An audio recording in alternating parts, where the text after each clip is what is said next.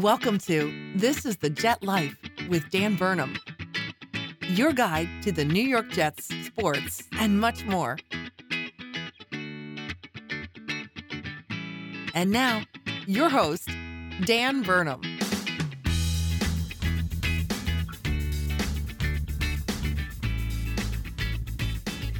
What is up, everybody, and welcome back to another episode of This is the Jet Life. This episode's coming to you 2 weeks after the last episode. I was off for the bye, took a week off. Frankly, I think I took the wrong week off. This is the podcast that shouldn't be recorded. The Jets lose to the New England Patriots 13-54 in Foxborough. Play a horrible game on all sides of the ball, have some horribly devastating injuries to the team, and they're 1-5 now. Not a lot of positivity around the team, especially not for the next few weeks. The Jets lose Zach Wilson for 2 to 4 weeks for a PCL sprain. We're going to get into all that.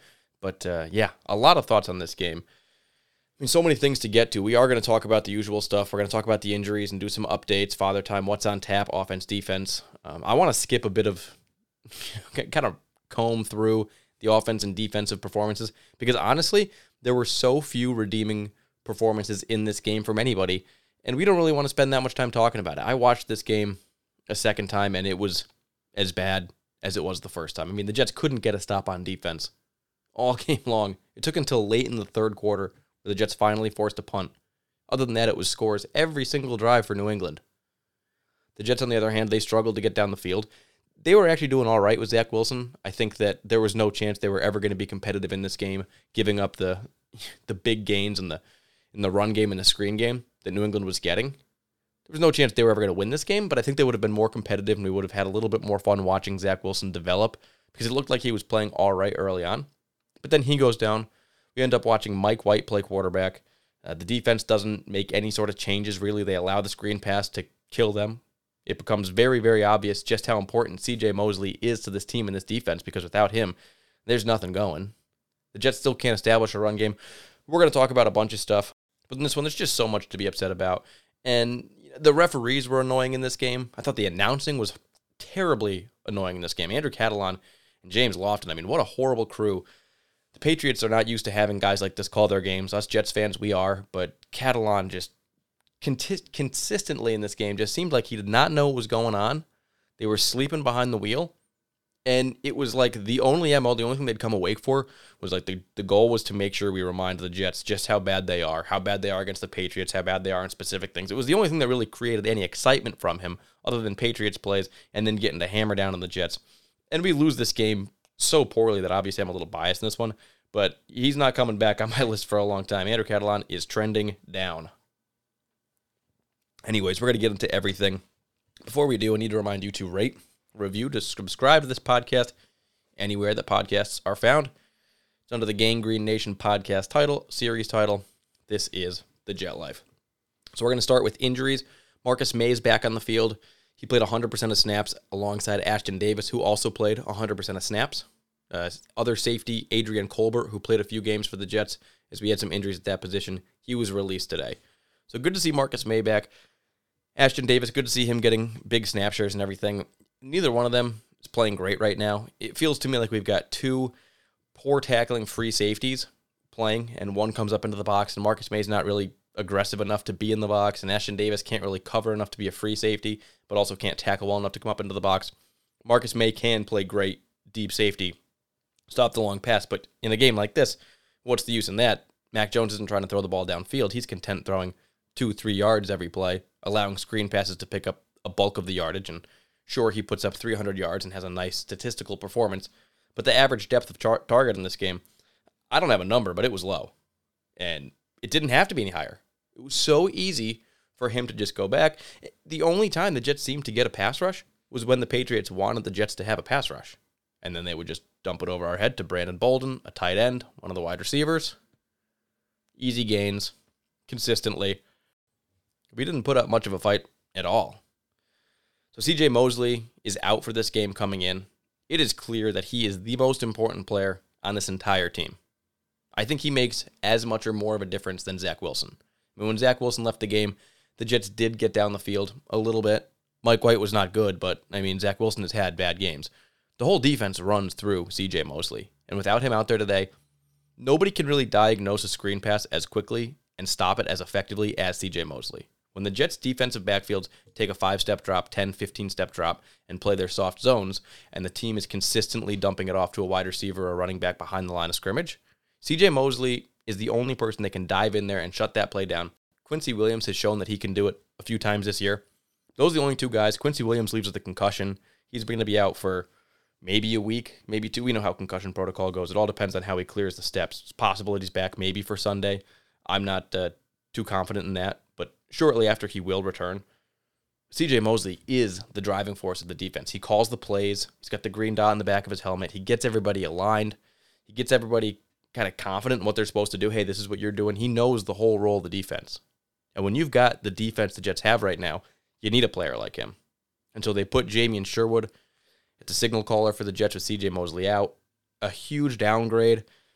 So then Quincy Williams gets the concussion, so you're down another linebacker. And then Blake Cashman goes down with a groin injury, so you're down another linebacker. Already down Humps on the year. Already down Jarrad Davis. I mean, this unit is falling apart. And CJ Mosley's got a hamstring. Hopefully we'll be back for next game. It is so important. He takes this defense up, from arguably the worst performing defense you can find in the league to a somewhat competent NFL defense, all because of him. So we mentioned Jamien Sherwood, Quincy Williams, Blake Cashman all injured in this game. Zach Wilson also injured in this game, a PCL sprain out 2 to 4 weeks. So what does that mean? It means he could be back for the Buffalo Bills game. He could be back after that. The Dolphins game is probably when we'd like to see him back. I don't think you want to rush him on 2 weeks to play against the Bills, but the Jets may not be thinking that way. They may be saying, hey, when he's healthy, you get him on the field. They're not afraid of anybody, even though maybe they should be. As a coaching staff, that's just not in your DNA. They're going to get him out there when he's healthy. So the first thought is like, all right, well, this is horrible because we're now a 1-5 team that shows really no promise with Zach Wilson at quarterback. We're getting a little bit more banged up, especially this week. And all of a sudden, we're now stuck watching Mike White. It's so reminiscent of Sam Darnold going out with mono and being stuck with the Luke Falk and how horrible that football was. The Jets weren't competitive. We were here every week talking about just how little the offense could do. You're running Frank Gore up the one hole for 1 yard carry, and Luke Falk's getting sacked 10 times in a game. I mean, the Jets were very close to having that situation happen again. And at that point, you're just like, all right, well, we're trying to watch the development of an Elijah Moore and a Michael Carter and an Elijah Vera Tucker, but with a guy that's so not ready to play football under center, it's going to be hard for the offense to even be a semblance of what it should be and even run an appropriate offense. They're going to have to make everything so vanilla and so easy for a defense to diagnose. It's not going to work, really. And then, defensively, obviously, that doesn't affect that too much, except for the fact that your defense is going to be on the field all game long. They're going to get absolutely exhausted. They've been on the field all year to begin with anyway, but you're signing up for even more. But then the Jets do something a little crazy that no one expected, and they trade for a quarterback. They trade a conditional 6th-round pick for Joe Flacco. The Eagles had Flacco as their third-string quarterback behind Gardner Minshew and Jalen Hurts, and there was really no line for Joe Flacco to be playing quarterback this year for them. The Jets are like, they've ignored the backup quarterback position all year. We went in with potentially Captain Morgan or Mike White. They bring in Josh Johnson, who's not even active for these games. He's playing on the practice squad.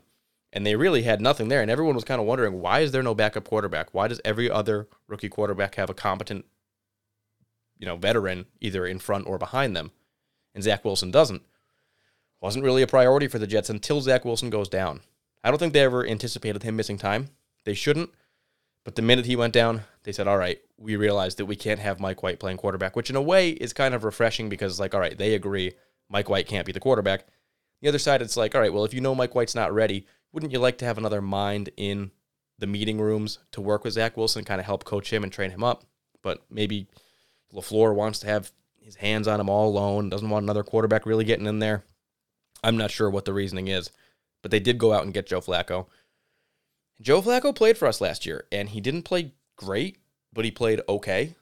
And he's, filled in for 2 games when Sam Darnold was down, and he threw some decent long balls to Brashad Perriman, made a couple nice plays here and there. He definitely leaves a lot to be desired, but he also runs an offense more comfortably than a Mike White, a Luke Falk, anything like that does. He's not going to go out there and wow the world, but he's not going to be the worst quarterback performance you've ever seen. And you may have gotten that from Mike White. You may have had a worse game than the Patriots game you may have had against the Bengals or the Colts, gosh, on primetime TV. Imagine that. No, thank you. So you telling me now that Joe Flacco's going to come in? I'm not sure if he's going to be ready for this upcoming Sunday. I mean, he played with the team last year. He's comfortable with players like Jamison Crowder, Braxton Berrios. Actually had a pretty good repertoire with Denzel Mims last year. I think in the 2 games he played, Mims had like 7 catches for over 130 yards. So a little bit of chemistry there. Some of the O-line, Connor McGovern, same center there. And it may, the terminology is not going to be on point right away. It's a new offense for him. But the Jets haven't really gotten that deep into this offense. It hasn't been a ton of pre-snap motions. It hasn't been super creative. It hasn't been a lot of real creativity at all. So I think that they're kind of installing it slowly and trying to get people comfortable. I think that the final product of this offense will be much more complex than it is today. So I don't think that's going to be a huge downgrade to get Joe Flacco up to speed.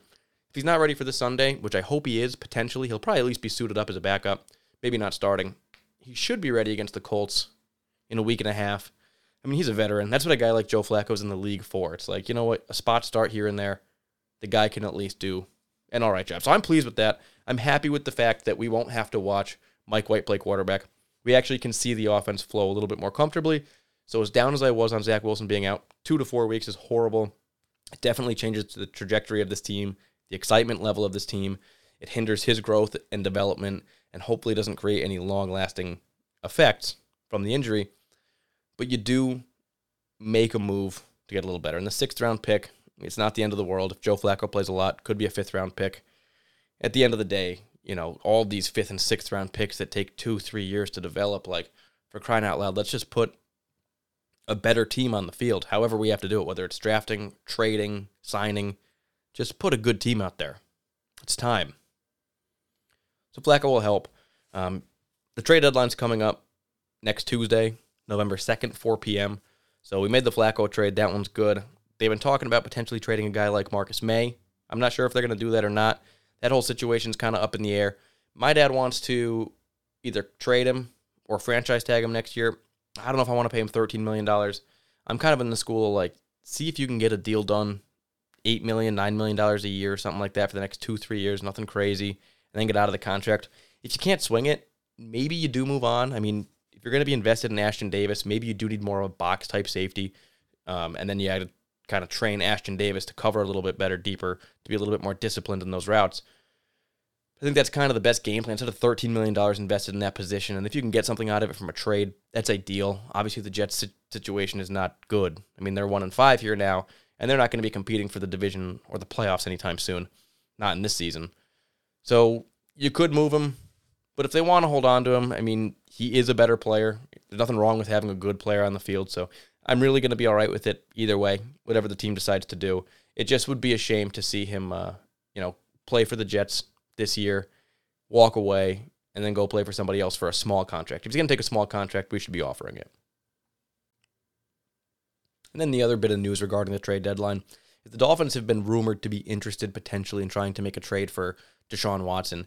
And that's an interesting one as a Jets fan because you don't want Deshaun Watson playing in the division.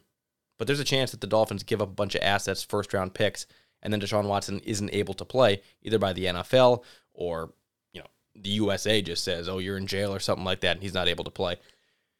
We don't know what's going to happen in that situation. I think ideally you would want the Dolphins to keep rolling with Tua, see him continue to struggle, and then watch them be stuck in a situation where they don't have a first-round pick and they're forced to draft another bad quarterback and just kind of be in a quarterback cycle like the Jets have been in for the last 20 years.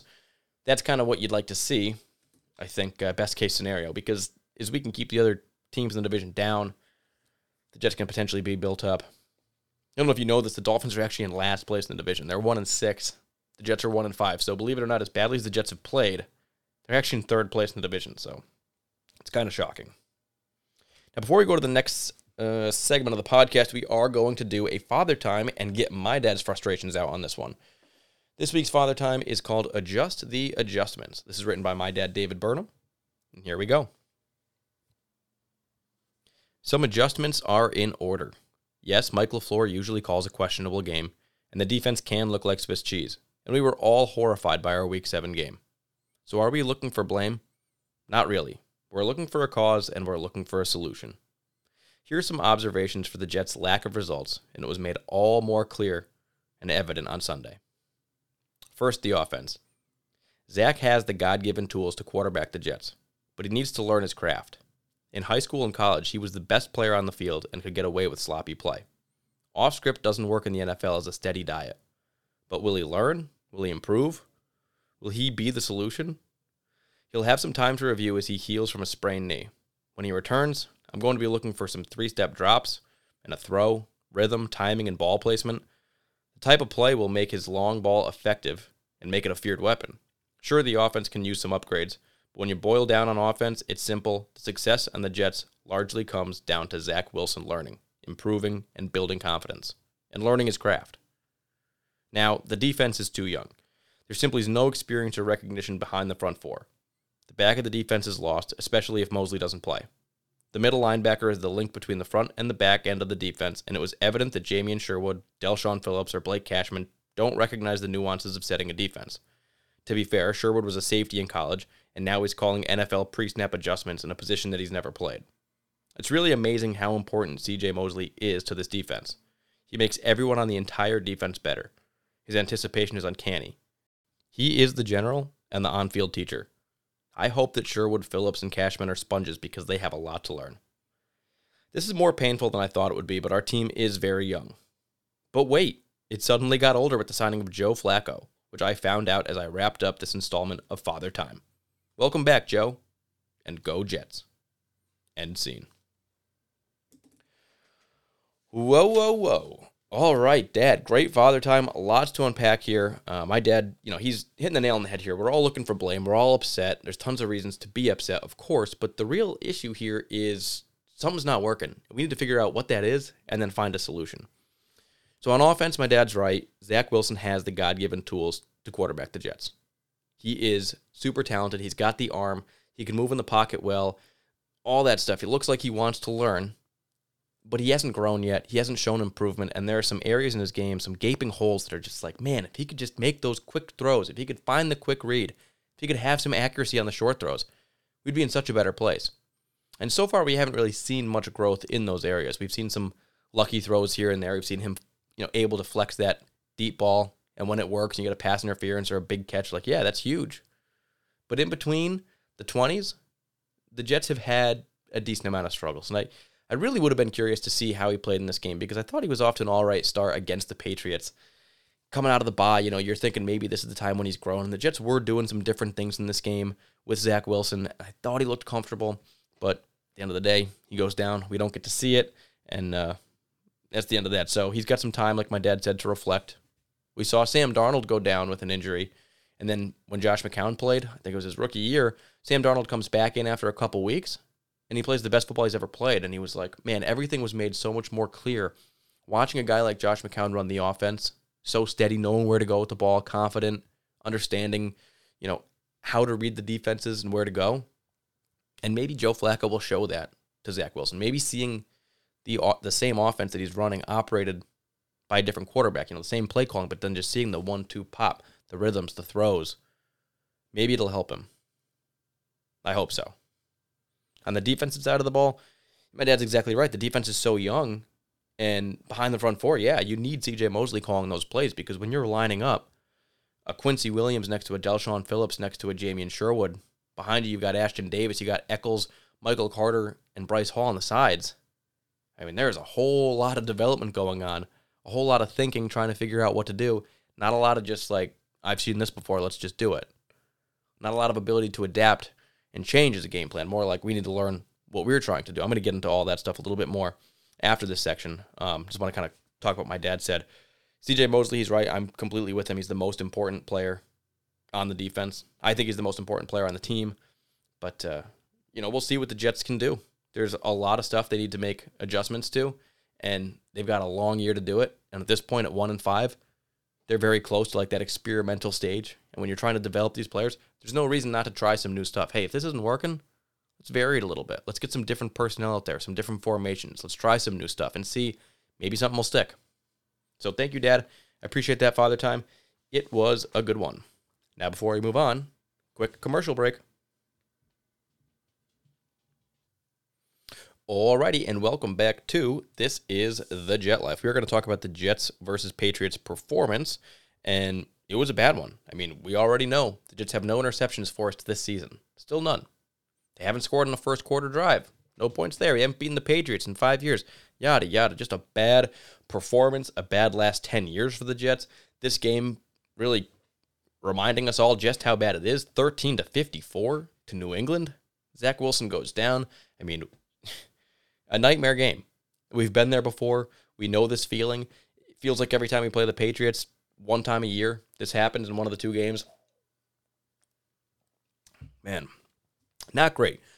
So my dad kind of explained at his father time what he thought the issues were offensively, defensively, focusing on, C.J. Mosley and Zach Wilson. I'm going to kind of go over what I think the defense and offensive issues are, because there's so many things wrong right now. It's not just one thing. You can't put your finger on it entirely. But for me, when I look at the defensive side of the ball, there's a ton of veterans missing. This defense is missing a lot of its best players. Carl Lawson, Vinny Curry, Gerard Davis, C.J. Mosley wasn't out there. Marcus Mays missed time. LaMarcus Joyner is supposed to be a safety veteran back there. You don't have these players out there, so you've got a bunch of young guys, and the goal was to develop players. But when you take your veterans out, you're not only taking your best players who are able to help run your defense effectively, but you're also taking the guys that can teach the players and tell them what to do and where to line up. And we saw C.J. Mosley's position where he calls the plays. Jamie Sherwood wasn't able to get guys aligned the same way, wasn't able to change the defense, diagnose the plays, and stop the plays. That's that one position. But when you look at the defensive backfield, not having a LaMarcus Joyner there, who's more of a veteran than Marcus May, is very established in this league, plays very good, would be a guy that players could lean on. Not having a guy like Vinny Curry next to a Bryce Huff, next to a Quinn Williams, someone that they can lean on. It's students teaching students out there. And the Jets need their veterans. On top of that, we mentioned the linebacker group. And the linebacker group decimated the way that it is, it's kind of like the most important part of this defense. So the linebackers stop the screen passes. The linebackers stop the runs up the middle. That's what gashed the Jets in this game. Sure, there's other ways the Jets can be beat, that even if you have C.J. Mosley out there, it's not a foolproof defense, especially not with the players that are missing right now. But it's way better, and it gives you so much more, dynamic play and the ability to stop a team like the Patriots to just tear you apart with such easy, high percentage passes. So those are kind of my issues with the defense. Offensively, I think I was thinking about it all wrong. I came into the season thinking that I really wanted to see Zach Wilson shine, see him take over. We saw him play against the Titans, and the only reason the Jets won that game was because Zach Wilson made some stellar throws. So you're thinking, man, if he could make more of those throws, we could win any game. We could start winning some shootouts. Then if he can complete the dink and dunks, think of how good this team can be. And that's what I wanted to see. And I went in with the hope for that maybe we'd see a right-away Patrick Mahomes, the way Justin Herbert looked last year in his rookie year. But I think at this point in time, we need to understand the fact that Zach Wilson isn't that good today. Doesn't mean that he can't develop into it, but we're past the point where he could just come in and take the league by storm. We all had that hope coming in. Maybe he's that guy. Right away, it's just like, whoa, he gets it. He's as good as anybody. But that didn't happen. So now he's got to develop. He's got the skills, he's got the tool, but he needs to get better. So now he needs to develop, and I'm thinking, how do we get Zach Wilson better? In reality, going into the season, I knew it. The offense, the Mike LaFleur system, was supposed to be predicated on the run. It was supposed to be ground and pound, but somewhere I kind of forgot it and was thinking Zach Wilson needs to be better. Zach Wilson needs to be better. When realistically, the run game has been so inefficient and so lackluster all season that I'm thinking that that's the biggest cause for this entire offensive stagnation. It's supposed to be ground and pound. We've seen the 49ers offense work. When the 49ers offense is working, which is, similar, we're going to use that as our example, similar to what the Jets are doing here, since it's a Shanahan system where Mike LaFleur came from. When that offense is successful, they're running the ball for 150 yards. They're running for 5 yards a carry, for 10 yards a carry, big chunk yardage. Then they're running play action, and it's very easy on the quarterback. They always said this is a very easy system for a quarterback to work in because it's predicated on the run. And then when teams are all biting on the run, then you start making the passes, you get the play actions, you get some easy open players. But that hasn't happened for the Jets. We're currently third to last in the league in yards per attempt at 3.6 yards per carry. Super inefficient. And I'm not down on Michael Carter or Ty Johnson or Tevin Coleman because I think they've all done a solid job. I think the offensive line has been all right also. But they're not great at run blocking on the O-line. Mekhi Becton is the best run blocker that we have. He needs to get back out there. The running backs are not superstars. They're just good players. They're not game wreckers. Not yet. And the offensive line has a bunch of miscommunications, and they're letting people through. And it's causing us to just run ineffectively. Plus, Zach Wilson can't complete a pass deep, so they don't really have to worry too much about that. They can kind of focus on the run. The Jets are being a little bit too one-dimensional in the running game. They're getting a lot of 3rd and 6s, 3rd and 7s, 3rd and 8s, putting pressure on Zach Wilson to make the throws, and then it goes to him. It's not run first, then pass. It's try to pass because the offensive running game's not really working. It's not dictating the game. I think if the Jets can get the run game going, it's going to make everything easier for Zach Wilson. There's a few different ways that you can get the run game going. You can change personnel, formations, you could run more misdirections. You could do variations on a theme, have the same formation and the same look and do it differently. Maybe instead of having 2 tight ends, maybe having Ryan Griffin and his counterpart, a linebacker, on the field. You'd be better off having a Denzel Mims and his counterpart matched up against him, a defensive back. Maybe Mims has a better chance of blocking a nickel corner than Ryan Griffin does of blocking an edge rusher or a linebacker. Trying some new stuff like that. Pre-snap motions, wide receiver runs, change the offensive line scheme. Get creative. And when I think about it, this offense is going to start clicking when the running game gets going. And that first week when we're like, boom, this is what the offense looks like. And it's coming this year. Some game, at some point, the offense is going to look good. And it's going to be based around the run. The Jets will have 150 rushing yards, and Zach Wilson will look better than ever. The Jets have 2 to 4 weeks before Zach Wilson comes back. You're playing Joe Flacco. You're playing Mike White. There's really no reason to develop them. You want to get your wide receivers involved, you will have to pass. But I think you get creative right now, and you figure out this running game. You try different stuff. You get more complicated. You invest your energy in getting that running game up to speed so that when Zach Wilson's back, he's watched a veteran play, he's had time to rest and think, and you're back running the ball and doing what this offense is supposed to do. Because Zach Wilson isn't going to win it alone right now. He won one game with a crazy couple passes. We can't rely on that. That's what I think is wrong with the offense. I want to see the run game go. So, see what the Jets can do moving forward. It's kind of my thoughts on that. I don't want to talk too much about this Patriots game, man. 13-54. I watched it again. It is so bad. The Jets couldn't stop shit. It was 2 minutes left in the third quarter when they forced the first punt. They're scoring every freaking drive. When you look at the team stats in this game, it wasn't pretty. The Jets got obliterated. 18 first downs to 32. The yardage, the Patriots had 550 yards. Jets had 299.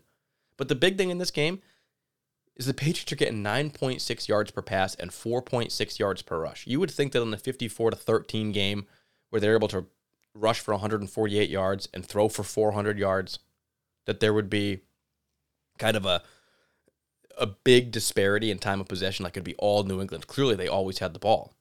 But no, it was 32 minutes to 28 minutes time of possession in this game, which is closer than it's been in most games for the Jets defense because the Patriots were scoring so quickly. 10 yards per pass, almost 5 yards per rush.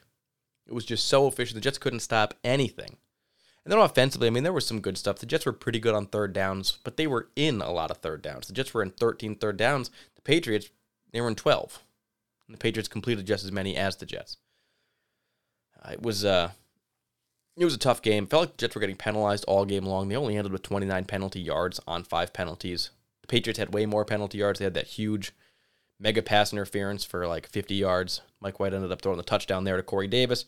That was all well and good. That was one of the only special plays for the Jets offense, and unfortunately it was like right as Zach Wilson was leaving the game and Mike White was coming out, so there was a lot of sadness there. Couldn't even really enjoy the touchdown the way we should have, but in the end, they were getting so smoked. Who cares? You score now 7-17. I don't think any of us thought the game was even in hand at 14-0. I think we all knew, this game's over in the first quarter, for crying out loud. Talking about the offensive side of the ball, I'm going to move through it pretty quick just because why would we want to talk about it? I actually got wonton soup today on a rainy Connecticut day. I opened up my fortune cookie, and it said, one of the keys to happiness is a bad memory. And they're exactly right. Sometimes, especially for a Jets fan, this rings true. I was happy to get this fortune today. I was like, you know what? I needed that. If you can just forget everything that's happened to the Jets the last 10 years, this last game, it's a lot more exciting and enjoyable going into next week. You don't remember just how bad it's been. And this last game is the one that you want to forget more than any of them, really.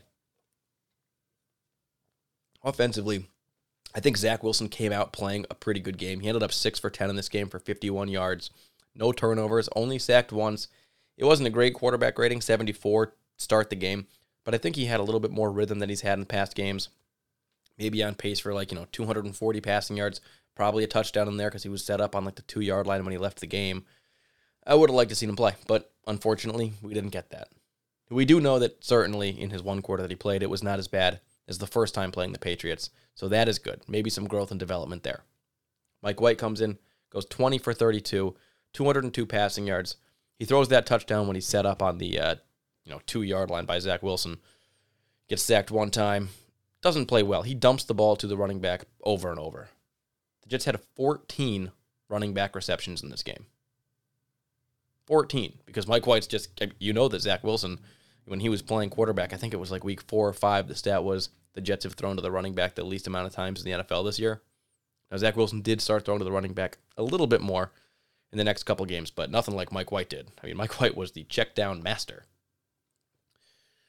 Running the ball, I said that's the big thing that's just not going right now. The Jets ran the ball 17 times for 62 yards. That's their season average of 3.6 yards per attempt, which is the third worst in the NFL. Michael Carter ran it 11 times for 37 yards. He continues to be kind of the main runner in this Jets unit. He's getting over 70% of snaps right now. We didn't have Tevin Coleman, who I do think is a good veteran and should be on the field when he's back. I think he should be getting the handoffs a little bit more often. But Michael Carter, he's playing fine, and he's getting good runs here and there. He just every once in a while gets tackled in the backfield. Some offensive line breakdowns, some stunts go right through. He gets shut down, and he's not picking up enough big chunks, big gainers to get this offense really clicking.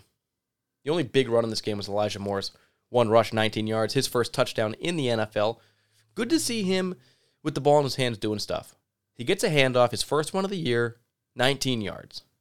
He was throwing a screen pass earlier in the game, 13-yard pickup there where he almost got tackled, but he uses elusiveness to pick up 13 yards. And he's just showing kind of what he can do with the ball in his hands. We just need to get it into his hands in more creative ways.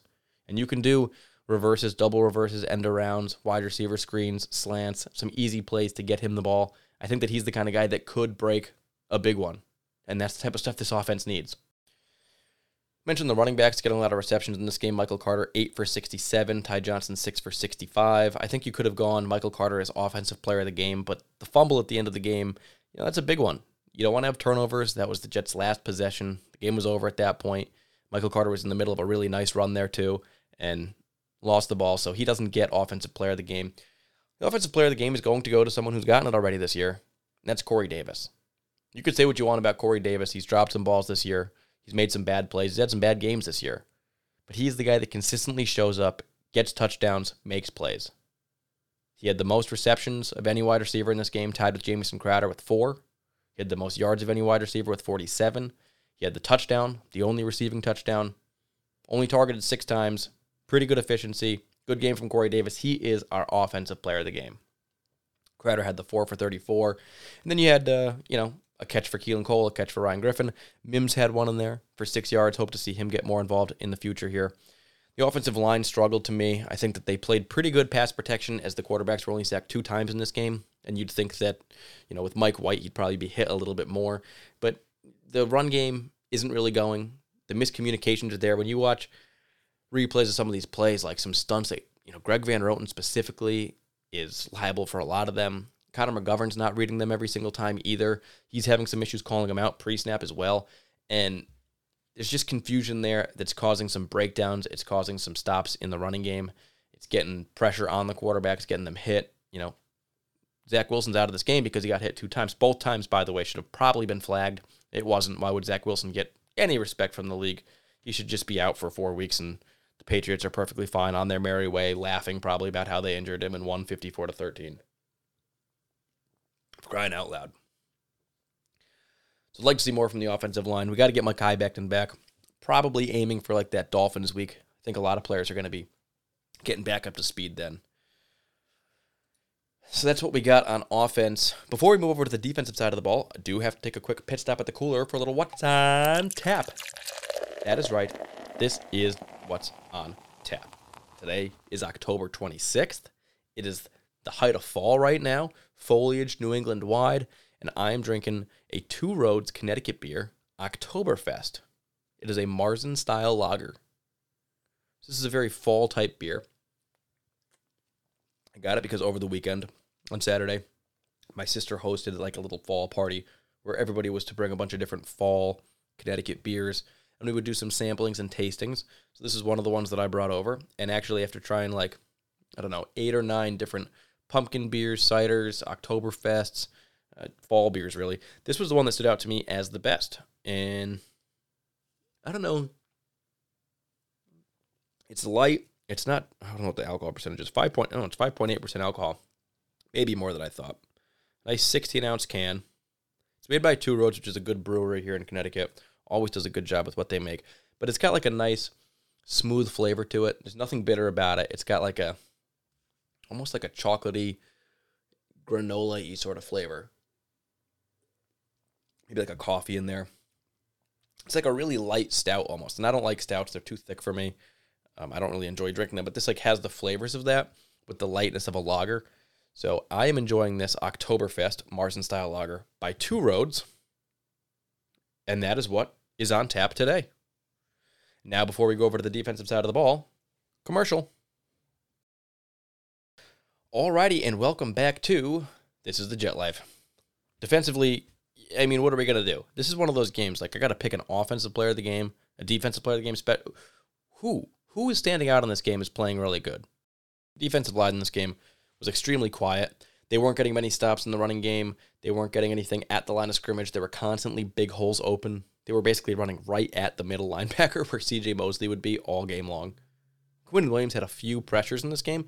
No QB hits. There was a QB hit for Foley Fatukasi, but not much going on that defensive line. I mean, Shaq Lawson, very quiet. Rankin, silent. Bryce Huff, nowhere to be seen. John Franklin Myers had a play or two where he got near the quarterback, but pretty quiet overall, coming off that, just got that big contract. Let's see some play. When you go to the linebackers, we said it. Jamien Sherwood, he was starting out of position.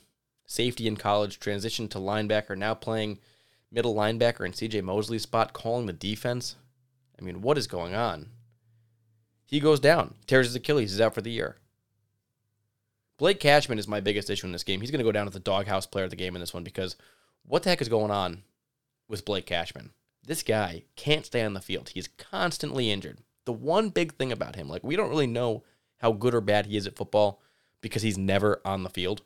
And we hold out hope that maybe he's got something there because he's kind of quick. Maybe he can cover and be a versatile linebacker. But he's never on the field. He comes out in this game. He makes 2 bonehead plays. He has a clear shot at Mac Jones just standing behind the line of scrimmage waiting for a guy to get open downfield. He rushes. Mac Jones does a little sidestep. And just running at him full speed, Blake Cashman goes right by him. The Patriots pick up the first down.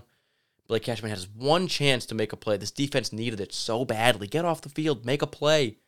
And Blake Cashman has him in his arms. Misses him. Blows another play. Then goes down with injury and is out again. Blake Cashman, I mean, you're never on the field. And then you're finally on the field. And you can't close on the opportunities that you have. You're in the doghouse. Sorry, man. You made me my buddy Ryan Hackett gave me one of those cameos for my birthday of Blake Cashman wishing me a happy birthday. It was actually a long one. He was talking about the podcast and how he's glad that I'm a Jets fan and so optimistic and everything. And it was really heartwarming. But the guy can't play. I mean, just because he sent me that video, I can't sit here and say that, I got a lot of hope for Blake Cashman. I think he's about to be out of this NFL. And this particular injury just may be his kiss of death. The only linebacker that, kind of stood out is Del'Shawn Phillips. And he's going to get the defensive player of the game. And the reason he's getting that is because Del'Shawn Phillips was not supposed to be a main part of the game plan. It was supposed to be Quincy Williams with Jamien Sherwood. You'd have some Blake Cashman, and maybe Del'Shawn Phillips would touch the field a little bit.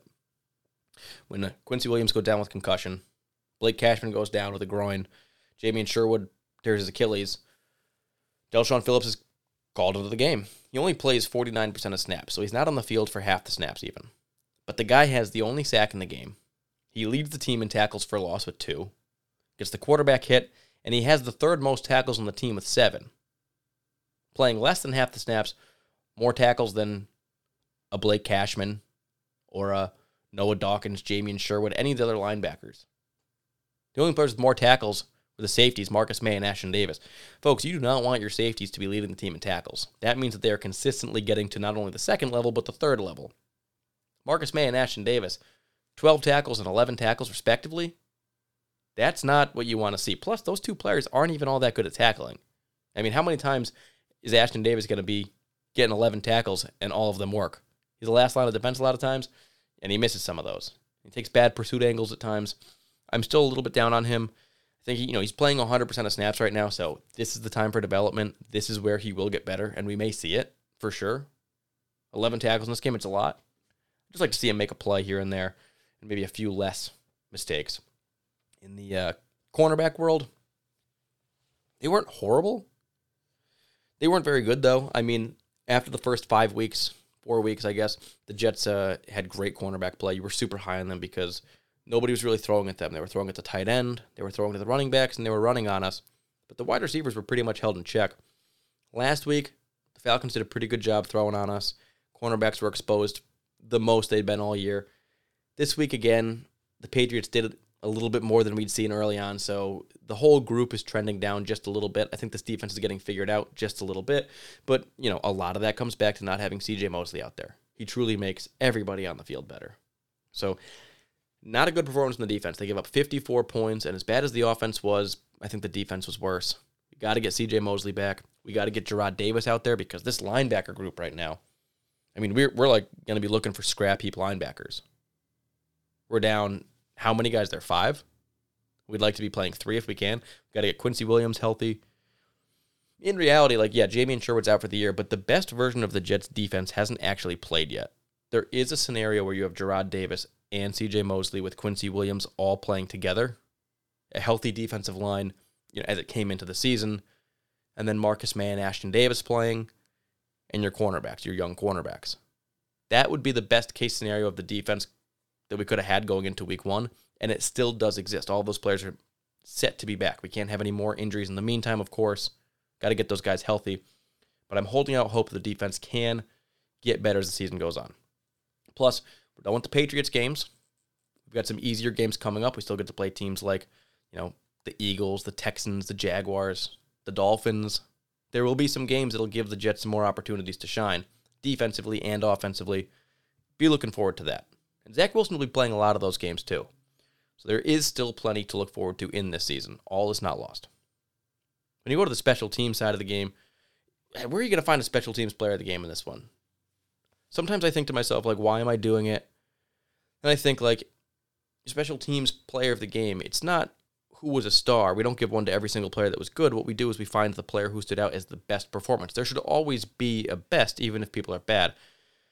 Special teams is a difficult unit because there's only so many players. You got a long snapper, a punt and kick returner, a punter, and a kicker. Our kicker in this game missed his kick, 48 yards. I don't trust him. Our punter is a backup. Thomas Moore said he really didn't punt that many times because we turned the ball over 3 times. We scored 2 times, and, so we only really punted, 2-3 times in this game? Only punted 2 times. So it could be, but nothing super special in there. No punts inside the 20, 2 total punts. We had no punt returns because we only forced 1 punt and it was fair caught. So you look at the kick return game. 2 guys handled kick returns. Braxton Berrios got 3, and Keelan Cole got 3. All right, so you start to think, who did better with that? On Braxton Berrios' returns, he averaged 25 yards per return with a long of 27. Keelan Cole, on the same number of returns, averaged 22 yards per return, a long of 25. So Braxton Berrios did a better job, lined up apples for apples right next to another guy getting the same opportunity. In this game, Braxton Berrios gets special teams player of the game. Not just because it wasn't a very good showing in the return game. It wasn't bad, but it was just a totally average return game. But when you can compare him directly to somebody else who's supposed to be fighting for that job, and he wins, you can get player of the game for that. The other options would be the long snapper, who actually didn't have a great long snap on the 48-yard missed field goal, and then Justin Hardy, who didn't make a great play on special teams either. We didn't really punt, so there weren't tons of opportunities there. But I think he missed a tackle, actually. So that's what we got for the special teams. So that's everything. Offense, defense, special teams. We are officially done with this Patriots game. We can put it in the rearview mirror. Do as the fortune cookie said. Have a bad memory. Good with me. Check it on the AFC East. Bills had a bye. They're still 4-2. Their next game, home against the Dolphins, 1 p.m. on Sunday. The Dolphins, they lost to the Falcons, 28-30 at the very end of the game. They're 1-6 now, actually worse than the Jets. And they'll be at Buffalo Sunday at 1 p.m. Probably about to go 1-7. That team is struggling. The Patriots, obviously, they got their win. They're 3-4. You look at the Patriots and you can say, like, you know what, the Patriots are actually not that bad. They're 3-4. Their only wins on this entire season came against the Jets the first time, the Texans, and the Jets. So Mac Jones, is he leading them to wins? Perhaps, but the only quarterbacks he's beaten so far, Davis Mills, Zach Wilson in Game 3, and then Mike White. So he has not gone out there and beaten any established quarterbacks or any established teams. It's just been the Jets and the Texans. Let's not go too crazy for Mac Jones at this point in time. They play the Chargers in San Diego or in L.A. at 4:05 on Sunday. So they might get shellacked there. That's what we're looking for. We're looking for the Patriots to get absolutely ham-boned by Justin Herbert and the Chargers. A real quarterback, a real young superstar. Light them up, boys. Come on. Get them to 3-5. Bring them back down to earth. That'd be great. Other teams we got to check in on, the Seahawks and the Panthers. I've been checking on the Seahawks because we had the Seahawks first-round pick from the Jamal Adams trade. It's a good one to follow, too. Geno Smith is playing quarterback, which is kind of interesting, a rooting interest there. But you're obviously rooting for the Seahawks to lose. And they did to the Saints, 10-13. They're now 2-5. The Seahawks are 2-5, which puts them at, like, top 10 draft pick for the Jets. That would be crazy good return.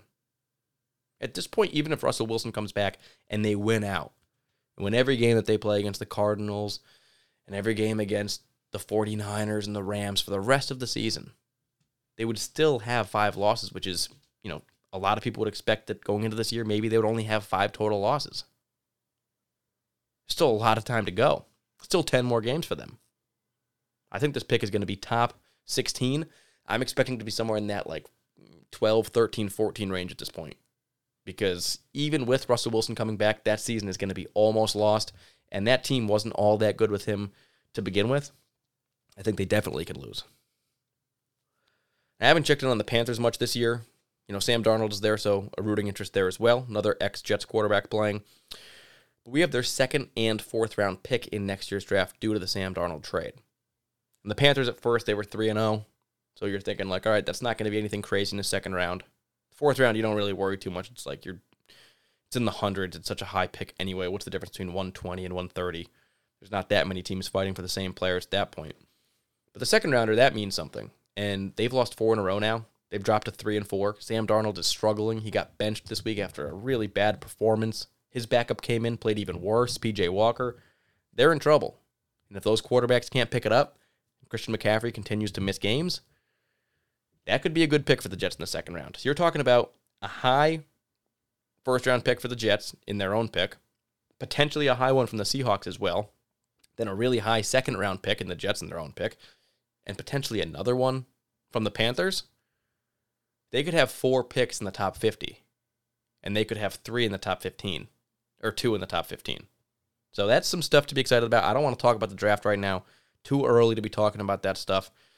We've played freaking 6 games, for crying out loud. We got 11 games to go, but it is something that we're going to follow every single week, Panthers and Seahawks, because it is becoming a little bit more, is taking shape more, and we are finding less and less positive stuff to root for. So the upcoming schedule for the Jets, we got the Bengals here on Halloween, very interesting game. We've got the Colts on Thursday Night Football. Without Zach Wilson, that's going to suck. Hopefully it's Joe Flacco there. Then we play the Bills, which is the first time we've played the Bills, and they're really, really good, and they are going to demolish us. And then we got a Dolphins game, and that's kind of lined up where you may see Mekhi Becton. Maybe you'll see Zach Wilson back then, and that's a bad team that potentially the Jets can feel good and, at least play a competitive game against them. The Bengals, not so easy. They're hot as can be, 5-2 now, coming off a big win against the division rival Ravens, scoring over 40 points, giving up only 17. Their offense is playing pretty well. Their defense is probably playing even better of late. Now, this is a Halloween game, 1 p.m. I think this one's interesting because the Jets are going to be home and potentially could wear all black. Then you could have the Bengals potentially wearing all orange or a lot of orange, and you could have black and orange Halloween game. I think that would be really cool in and of itself. I think they should do that. We'll see how many crazy New Yorkers are dressed up in wild costumes. I bet there will be a lot of them. And then, just a holiday game gives a little extra, little fun, little flair. So I think that's kind of cool. But in reality, the Bengals are hot right now. On offense, Burrow is playing well. They got Joe Mixon, a good running back. Jamar Chase, we knew going into this season, I was very confident that he was going to be extremely good. He was by far the best receiver in this draft class, and he was one of the 5 can't-miss players in the draft. He had a bad preseason, got me a little nervous, but this guy is as good as can be. He's on pace for one of the best rookie wide receiver seasons we've ever seen. He's playing with his old quarterback in Joe Burrow. They got 2 other good receivers in T. Higgins, rookie. He was a rookie last year when we drafted Denzel Mims. He was in that draft class. And then they got Tyler Boyd, who's a good third receiver. Their tight end, CJ Uzoma, who's been in the league for a little while, can be quiet, has been hot recently. And, they're probably going to roll against us. We need to get CJ Mosley back. The only thing I'll say is the Joe Burrow-style quarterback isn't really what's been beating the Jets this year. It's been veterans. It's been systematic throws, short throws. It's been Matt Ryan, who can read a zone perfectly as a veteran. It's Mac Jones throwing screen passes with Josh McDaniels, who knows how to, dissect that stuff and beat up a wimpy, limited, short-handed defense. If the Jets can get C.J. Mosley back, they can potentially make things a little bit difficult on Joe Burrow. Burrow does have 8 interceptions thrown this year, which is a decent amount. He has been sacked 17 times, which is a decent amount, so he's been far from perfect. But defensively, they've also got a great unit. On defense, they got a nice defensive line. They got Trey Hendrickson, a guy I wanted to sign in free agency. He's got 6.5 sacks. Sam Hubbard's got 4. They got Larry Ogunjobi, DJ Reader, BJ Hill. All those guys having pretty good seasons, so a nice front.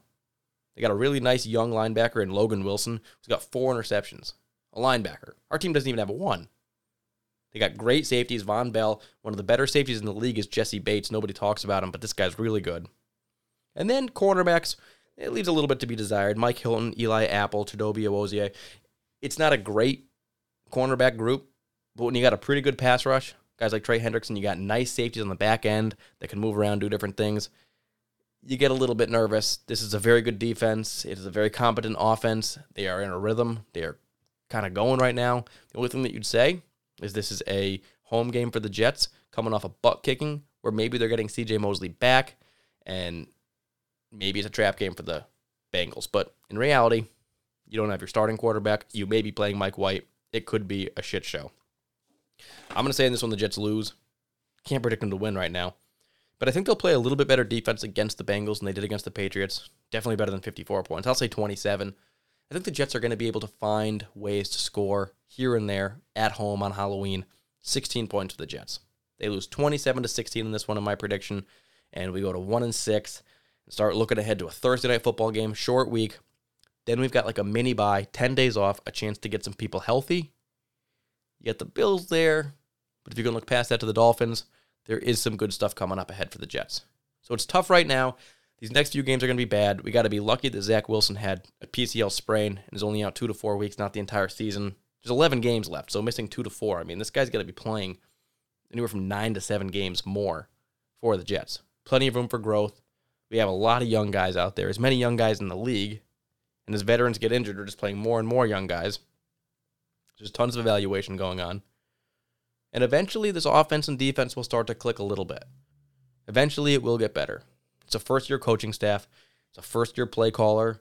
First year having Ulbrich there. It's just a lot of stuff that needs to come together. And my dad and I kind of found a lot of reasons for it, found some solutions. It's up to the Jets to execute. It's up for them to dissect what exactly is going on with this unit, get the right people there, try some new stuff, get creative.